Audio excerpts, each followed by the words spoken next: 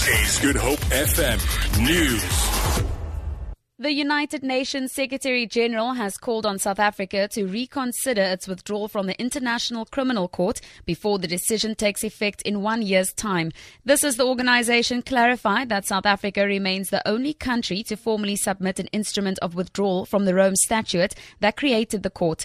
Last week, Pretoria's decision made the country the first nation to officially inform the Secretary-General of its intention to exit the jurisdiction of the court, despite reports that Burundi had also done so. The Secretary-General has expressed regret at South Africa's decision. The Secretary-General's spokesperson, Stefan Dujarric. The withdrawal of South Africa from the ICC was something the Secretary-General deeply regrets. And this is something that concerns not just the Secretary-General, but I think the international community as a whole. We would hope that all those countries that belong to the state parties, especially those that were part of the founding movement of the ICC, would also have discussions with member states. It is important that this key part of the international justice architecture remains strong. Several vehicles have been set alight early this morning at the University of Cape Town. This follows a similar incident yesterday at the Bellville campus of the Cape Peninsula University of Technology, where at least 5 motor vehicles were torched. A UCT spokesperson, Patricia Lucas, says the residents near the burning vehicles had to be evacuated early this morning on the institution's lower campus.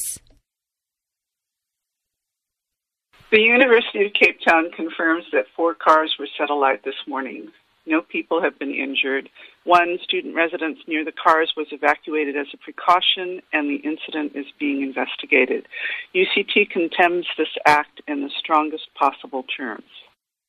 The owner of one of the vehicles that have meanwhile been set alight at CPUT's Bellville campus yesterday says he suspects third force involvement in the incident. Police have opened a case of public violence after 5 vehicles were set alight. A security guard, 38-year-old Miguel Joao, an Angolan national contracted to a private security company on campus, claims to know who is behind the arson attacks. Joao claims he saw security guards from a previous company that worked on campus targeting staff vehicles.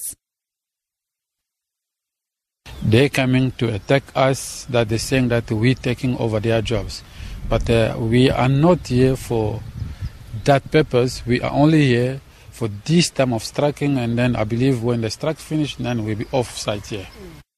CPUT has condemned the latest attack and says it will investigate the allegations of security guard involvement. To end this bulletin, the Reward Association says the remuneration of executives in the country should only be determined by company shareholders and not the government. Master Reward Specialist and Executive Committee member at SARA, Lawrence Grubb, says government's involvement in the rewarding process may result in unforeseen consequences. What typically happens when government gets involved is that it starts to distort the market, and instead of executives being paid for performance, which is what we're trying to do, is that they get paid another allowance, another guaranteed remuneration. The other thing as well is that executives are mobile. They can go and set up office in another country. To try and restrict the pay of executives through a government process, which is largely run by politicians, we don't believe is the right way to go. For Good Hope FM News and Traffic, I'm Tamara Mitrovic.